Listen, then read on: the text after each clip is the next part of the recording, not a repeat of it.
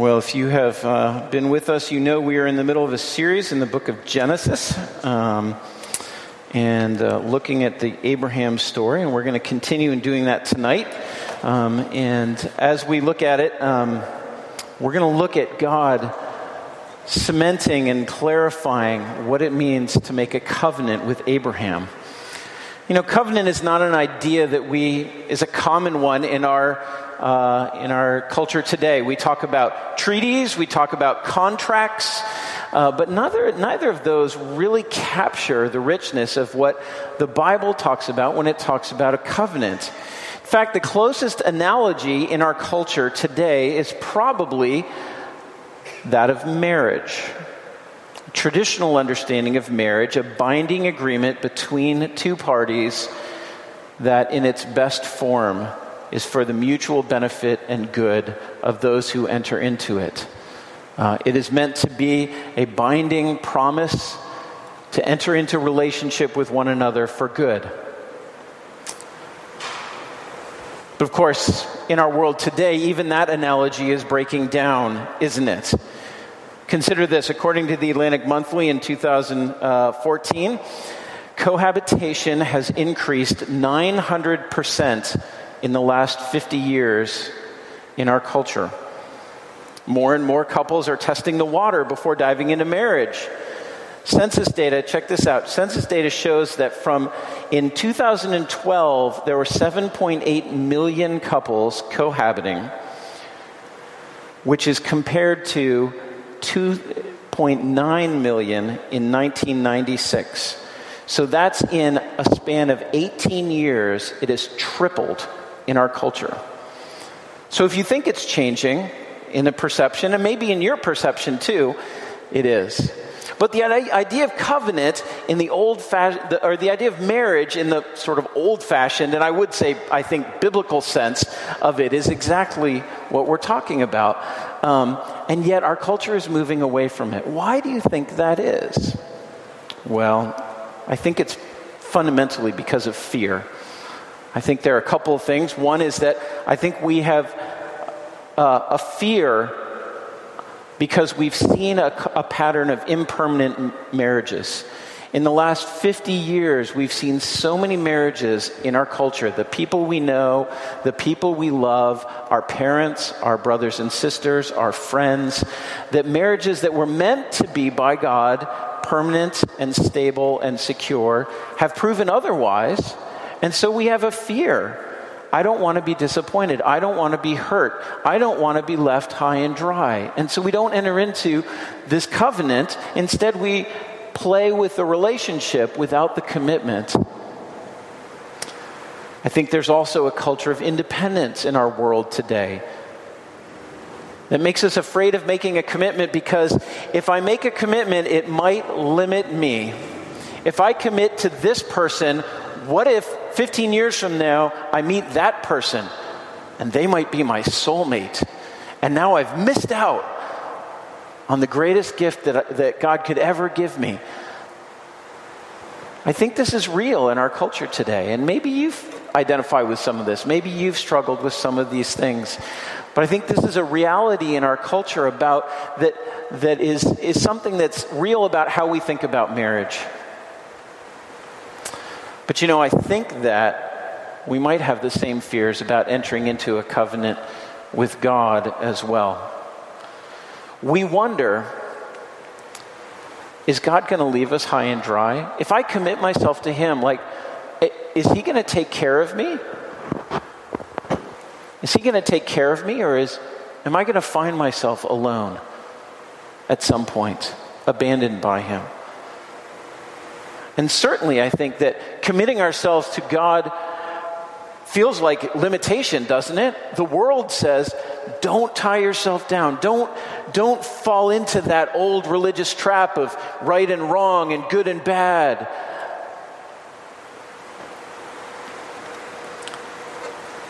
This is the challenge I think we face as we come to this story about a God who promises and invites His people to enter into a covenant with Him. That our hearts are captured by fear that this won't actually be good for us. Abraham is the third movement of God in his relationship with humanity. The first one with Adam and Eve, the second one with Noah, were different kinds of covenants that God made with his people to invite them into relationship with him. And we saw way back in chapter 12 that God began this process of inviting Abraham, initiating a covenant with him, a covenant of making Abraham and his descendants into a people for God's own glory, that he would gather them into a land where they could shine like lights in the world and display the goodness of the God that they serve. But as we've seen, if you've been here, even Abraham's journey has had ups and downs. And so God has had to do this again. He reaffirmed it in chapter 15, and now we're back in chapter 17, and this is the third affirmation and an invitation into this covenant. So let's look at our passage together. Let's read it together, and let's look at it for a few minutes to think about what is it about this covenant? What has God invited Abraham, and by extension, his people into? This is page 11 in your pew Bibles. So look, turn all the way to the front. We're looking at Abraham. We're looking at Genesis chapter 17. And we're going to see four things as we look at this. We're going to walk through it section by section. So let's read verses 1 through 8 together. And before we do this, let me pray. All right? Lord, thank you for your word. And thank you for the opportunity that we have tonight to look at it. Lord, we ask that you would open our eyes to see you as you truly are. And Lord, open our hearts, Lord, to know, to be moved, Lord, by your Spirit, to trust and to love you. God, I ask that you would help me tonight to speak your words and that you would be at work, Lord, teaching us your word tonight. And we pray this in Jesus' name. Amen. So let's start. Genesis chapter 17, verse 1. When Abram was 99 years old, the Lord appeared to Abram and said to him, I am God Almighty. Walk before me and be blameless, that I may make my covenant between you and me and may multiply you greatly. And then Abram fell on his face. And God said to him, Behold, my covenant is with you, and you shall be the father of a multitude of nations. No longer shall your name be called Abram, but your name shall be called Abraham, for I have made you the father of a multitude of nations. I will make you exceedingly fruitful, and I will make you into nations, and the kings shall come from you. And I will establish my covenant between me and you and your offspring after you, throughout their generations, for an everlasting covenant, to be God to you and to your offspring after you. And I will give to you and to your offspring after you the land of your sojournings, all the land of Canaan, for an everlasting possession. And I will be their God. So the first thing we want to see tonight about covenant and God's invitation is that covenant relationships secure a blessing beyond ourselves. What do I mean by that? Covenant relationships put us in a position to receive something that is beyond our ability to do for ourselves. And this is what God does when he comes to Abraham. He says, I'm inviting you into a relationship with me, and I want to bring to you blessing. Right? And we've seen this before. Blessing of a land, blessing of a people. Your descendants will become, remember the metaphors, as many as the stars in the sky, as many as the grains of sand on the seashore, as many as the particles of dust in the ground. Your descendants will be numerous beyond counting, and I will make them my people. And the second thing is I will give this people a land. I will put you in this place, and I will give you a place for you to live.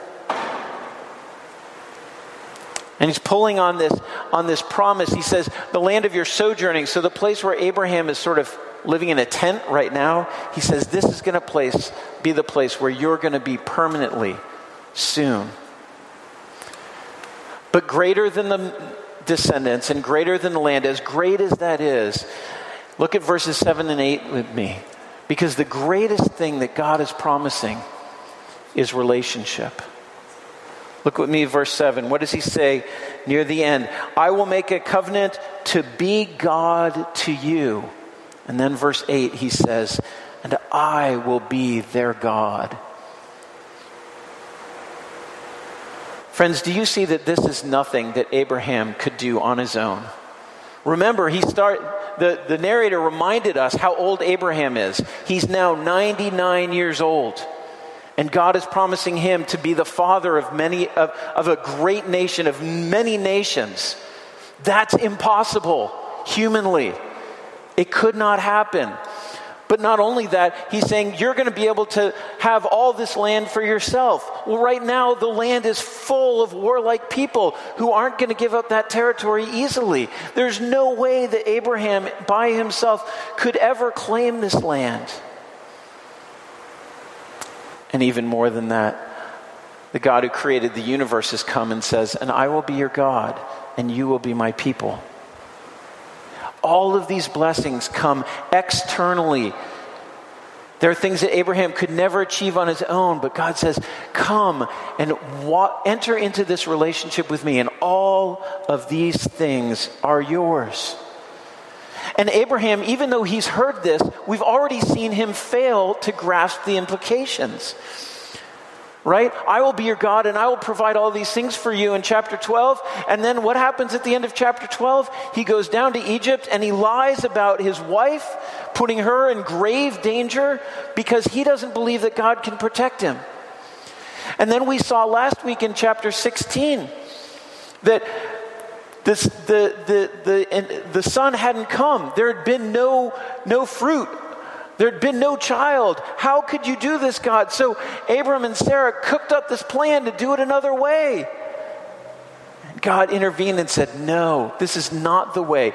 Don't you see, you can't provide this for yourself. I'm going to be the one who will give it to you. And in doing so, I will show myself to be your God and you will be my people. Called into a dependent relationship where we are putting ourselves in a place of both vulnerability but also of blessing. Because we can't get it on our own, and yet it's the very thing that we most want. We want to belong. We want to know whose we are. We want security. Where am I going to live? Who's going to take care of me? And God has said, I will give you all of these things. Think about it. Isn't this the ideal parent providing for a child?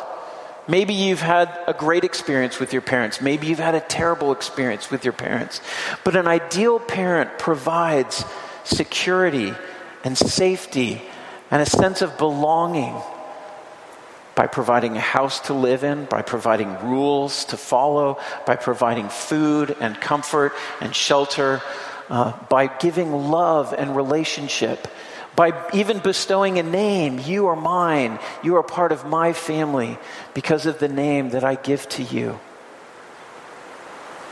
And we know that human parents maybe fall short. In fact, we know human parents will fall short of that ideal. But when God comes to Abram, he says, I am the perfect parent. I am the heavenly Father. And my name is faithful. And I will not fail you. I will not fail you in this covenant. And friends, isn't this what our hearts long for? Isn't this what we deep in our hearts want more than anything else? To know where we belong, to know whose we are, to know where we can live and who will take care of us. And God has come and initiated this covenant with Abram and with all who follow him. So that's the first thing we learn, is that covenant relationships secure blessings for us from beyond ourselves. And then when we get to verses 9 through 14, we see that covenant relationships require a costly sacrifice. So let's read this, 9 through 14. And God said to Abraham, as for you, you shall keep my covenant, you and your offspring after you throughout their generations. This is my covenant which you shall keep between me and you and your offspring after you. Every male among you shall be circumcised. You shall be circumcised in the flesh of your foreskins, and it shall be a sign of the covenant between me and you. He who is 8 days old among you shall be circumcised. Every male throughout your generations, whether born in your house or bought with your money from any foreigner who is not of your offspring, both he who is born in your house and he who is bought with your money shall surely be circumcised. So shall my covenant be in your flesh, an everlasting covenant. And any uncircumcised male who is not circumcised in the flesh of his foreskin shall be cut off from his people. He has broken my covenant. So if you could see it in the Hebrew, it's a cool thing, because in verse 3, God comes to Abram and says, as for me, this is what I'm going to bring to you. And then you see in verse 9, and it's more clear here. Verse 9, then he says, okay, that's my part of the relationship. And now, as for you, this is your part. And suddenly we're in this very odd world of circumcision, right? Circumcision is the cutting off of the foreskin of a male private part. We're just going to leave it at that for the night. And it was a common practice in the ancient Near East. So this was not created by God. It was actually something that many of the nations around Abram at that time would have done. In fact, if you think about it later, the Philistines are mocked by all the nations around them because they're the uncircumcised ones, which in their view made them more beastly and less cultured and more refined. So anyway, just a side note. But God came to Abram and said, I want you to enter into this covenant by doing this costly sacrifice as a sign of your response to me.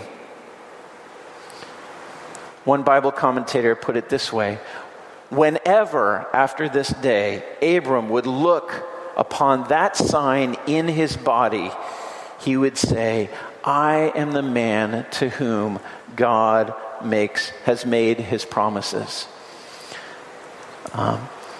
This is exactly what God wanted to do, is to have Abram enter into this agreement in such a physical way, in such a particular way, that it would remind Abraham for the rest of his life that God had made this promise to him, and therefore to whom he belonged. This cutting off of the foreskin has other connotations as the scripture sort of unpacks the significance of circumcision.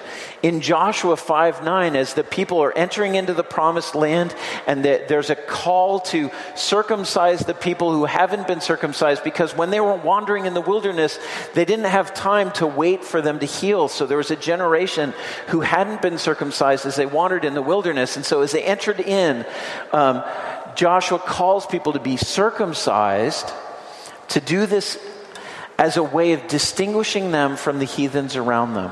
To say and heathen is just being the other nations that worship other gods. This is a sign of a covenant with a particular God. And so Joshua says, come, in Joshua 5:9, come and do this again to reaffirm your connection with this God, the God of Abraham and Isaac and Jacob.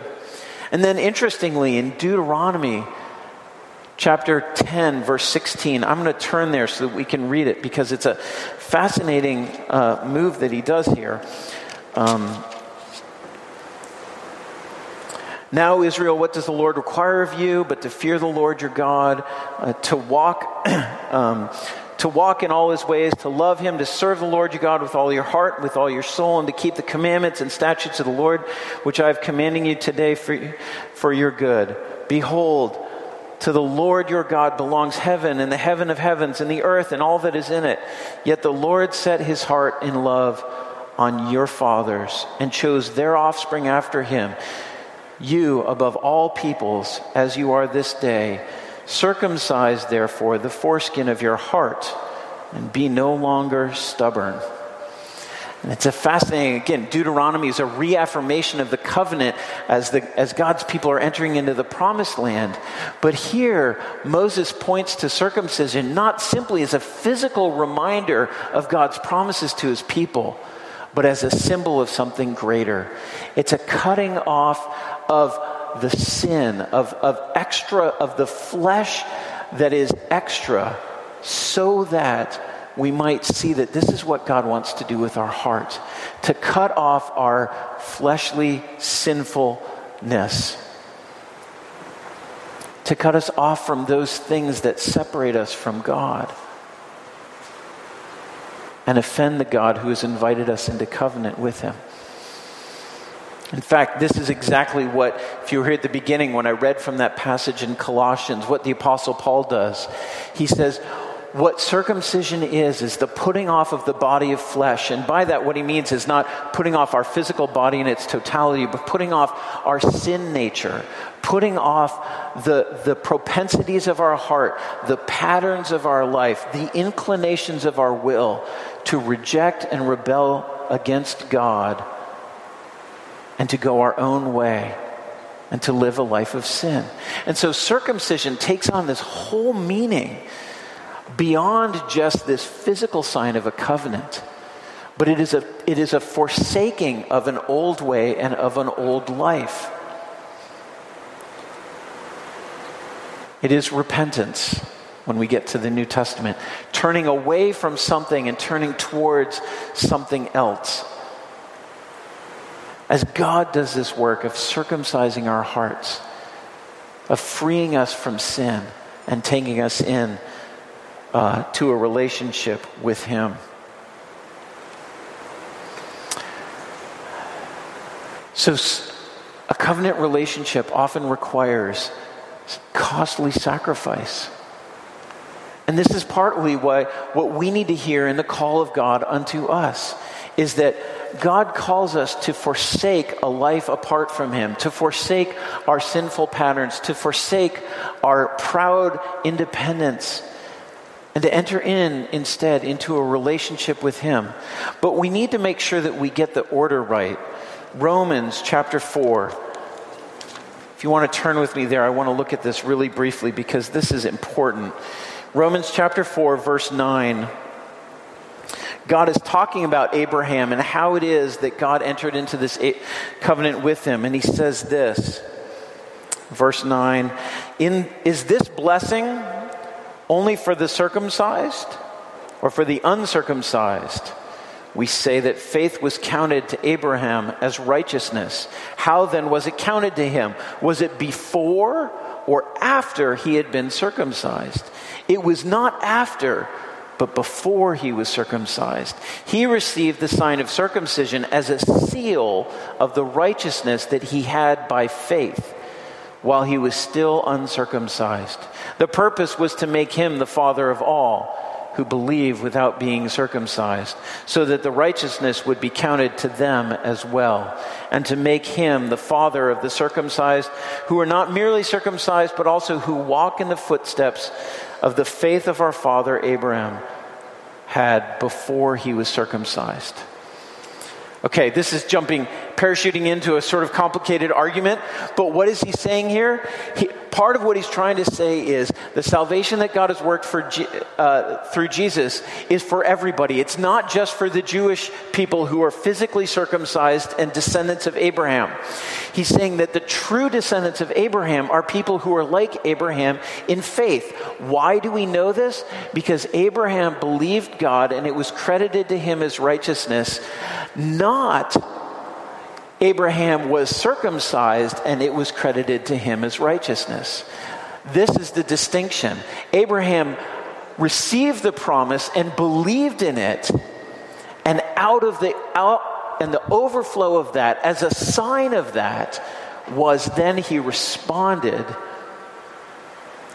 by being circumcised. Right?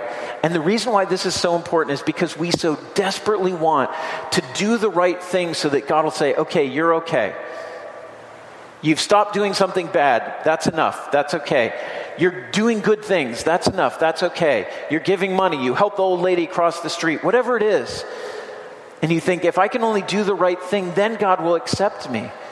And no, what you need to see is instead the way that God works and the way that the covenant works is God comes to us and makes promises, and he calls us to trust and believe in that. And then out of that, the fruit of that is that we repent of our sin and change our lives and turn away from this body of sin, from our patterns of our flesh. We don't have to clean ourselves up to come to the promise. The promise is the thing that draws us in and frees us so that we can finally turn away. And this is the incredible work that circumcision of our heart is that it's God's work in us when we believe in him. And this is the order of how it works. When we believe in him, God does this work of freeing us from the body of sin that we then respond to by living it out.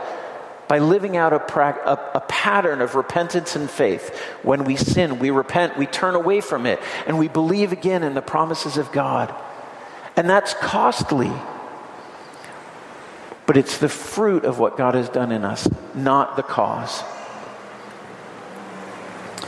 So, circumcision, as much as it was in its initial form, a costly sacrifice that was an external sign, but God was going after our hearts when he was doing it and saying, I actually am going to call you to a greater costliness, but with a greater reward, and based on the promise that I'm making to you. Let's keep going. We're most of the way there. Verse 15 through 22, let's read together. I'm still looking at Romans. That's not going to be helpful. Let's look at Genesis.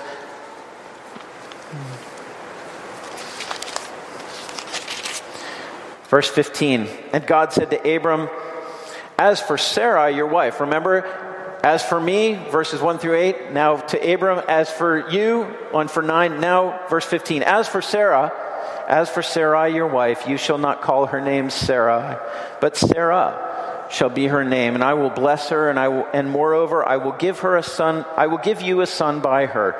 I will bless her, and she shall become nations. Kings and people shall come from her. Then Abraham fell on his face and laughed and said to himself, shall a child be born to a man who is 100 years old?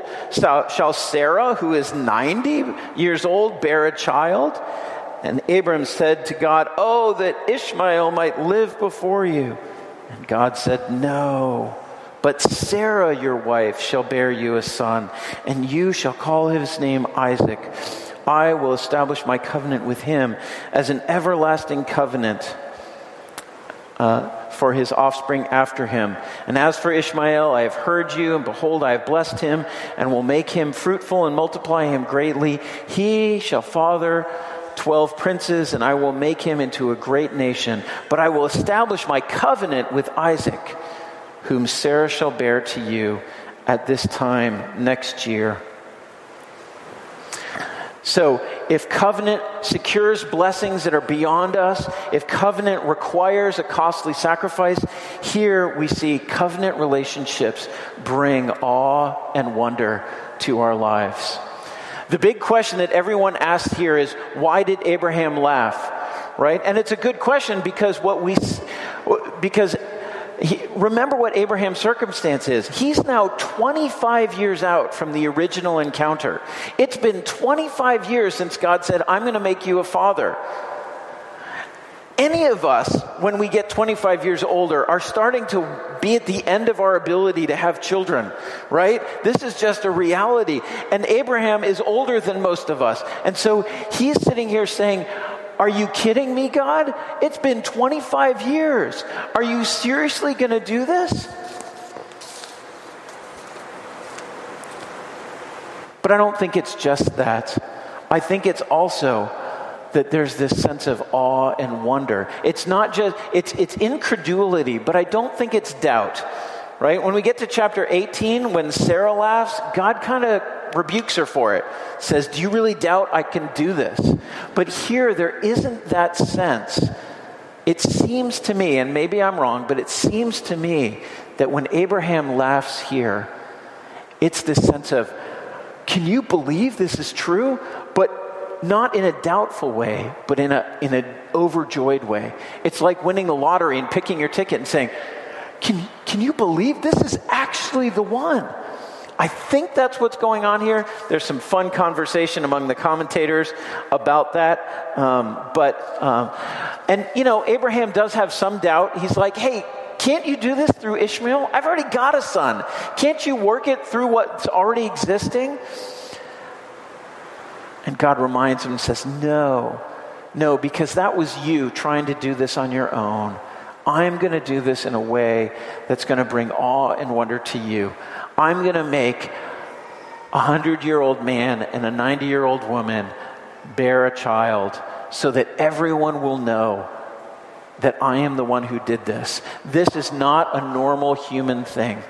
This is a divine intervention and a divine provision so that you will spend the rest of your life in this awe and wonder. Can you believe that God gave us this child? And this is what God brings to his covenant relationship with Abram. He says, I'm going to do wonders among you. Friends, I wonder if we have the awe and wonder about what God has done among us. There are many ways we can see and think about how God has provided for us, how God has taken care of us, how God has protected us. But friends, the greatest thing of all that he's done is send his son Jesus. And if we ever wonder whether God is there and whether God has acted towards us for our good, we can look to the historical reality of Jesus Christ, his crucifixion and his resurrection. And then, as we sing sometimes, let us sing with awe, with joy, with wonder at what God has done for us in that. So covenant relationships bring an unbelievable blessing beyond our ability. They ask for sacrifice. Thirdly, they create in us awe and wonder as we marvel at God doing what only God could do. And then finally, in verses 23 through 27, covenant relationships require a wholehearted commitment. Starting in verse 22, when he had finished talking with him, God went up from Abraham. Then Abraham took Ishmael his son and all those born in his house, or bought with his money, every male among the men of Abraham's house, and he circumcised the flesh of their foreskins that very day, as God had said to him. Abraham was 99 years old when he was circumcised in the flesh of his foreskin. And Ishmael, his son, was 13 years old when he was circumcised in the flesh of his foreskin.